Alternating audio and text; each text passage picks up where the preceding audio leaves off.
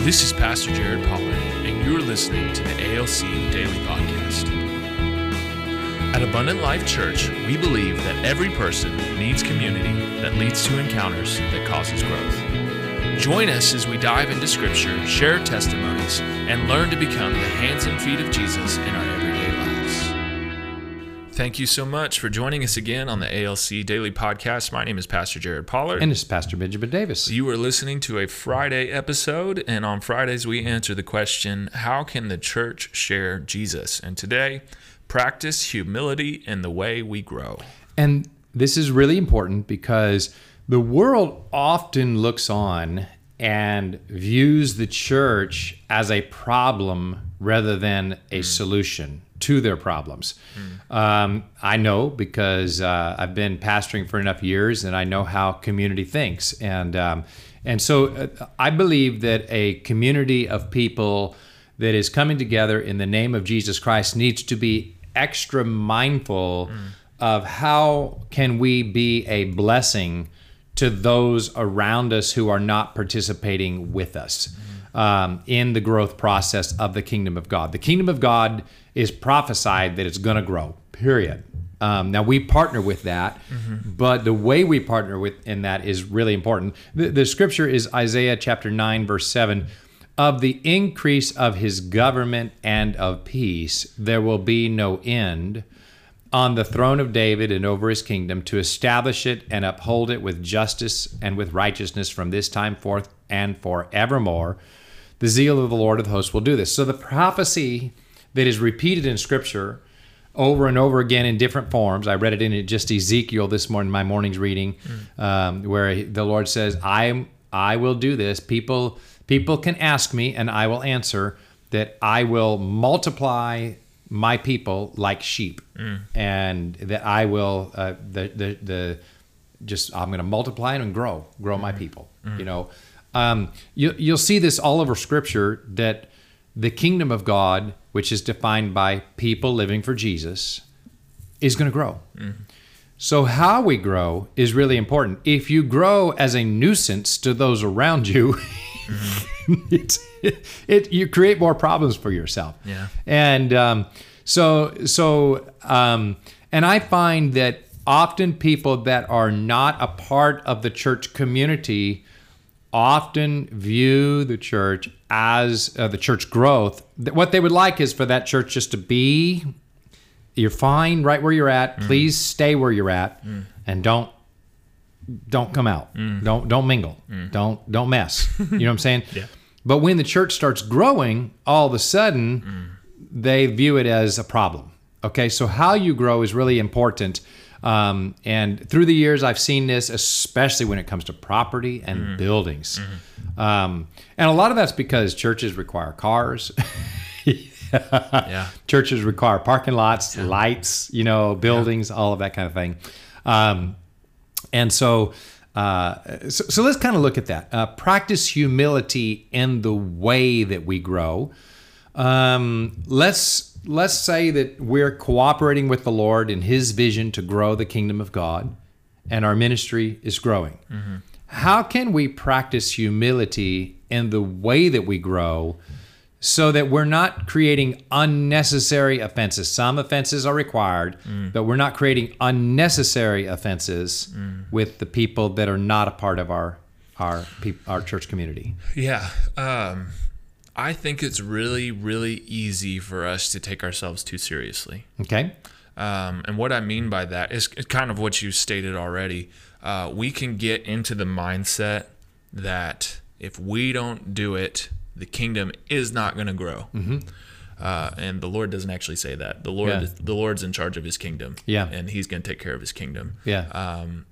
A more appropriate thing might be that if you don't do it, somebody else will. So either they can get the eternal rewards or you can get the eternal rewards, but the Lord is going to accomplish what the Lord is going to accomplish. Yeah. And so if you can remember that, you don't fall into the, look at us and what we can do and how magnificent we are. And you must recognize us for what we are accomplishing. You get out of that and you get more into the humble, low and slow pace of it's about the people that we're impacting. Yeah. And it's a blessing that the Lord is using us to accomplish these things. There's a little phrase we use at Abundant Life that reminds us. At Abundant Life, we don't believe you build the kingdom of God by using people. We believe you build the kingdom of God by building people. So we're always asking the question, are we building people, or are we just trying to use them to get our vision accomplished? Yeah. And if we find ourselves using people to get our vision accomplished, but they're not being built, we repent. We say, okay, Lord, we've fallen into the trap. Help us to change our structure, change our we got to change until we're building people, and that is the method by which you're building the kingdom of God. And it's very liberating once you embrace it. And so that's a little phrase that we use that reminds us, and that's a better way to practice humility as well. You're not using a bunch of people to get your job done. You're building people.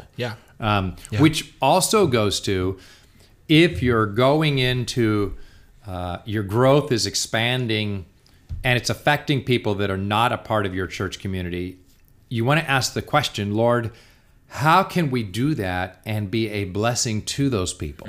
How can we grow and be a blessing to them as we grow, rather than a nuisance to them as we grow? Got any thoughts on that? About how can we grow? Take your neighborhood or where you're planting a church campus. We have a vision to plant a church campus downtown.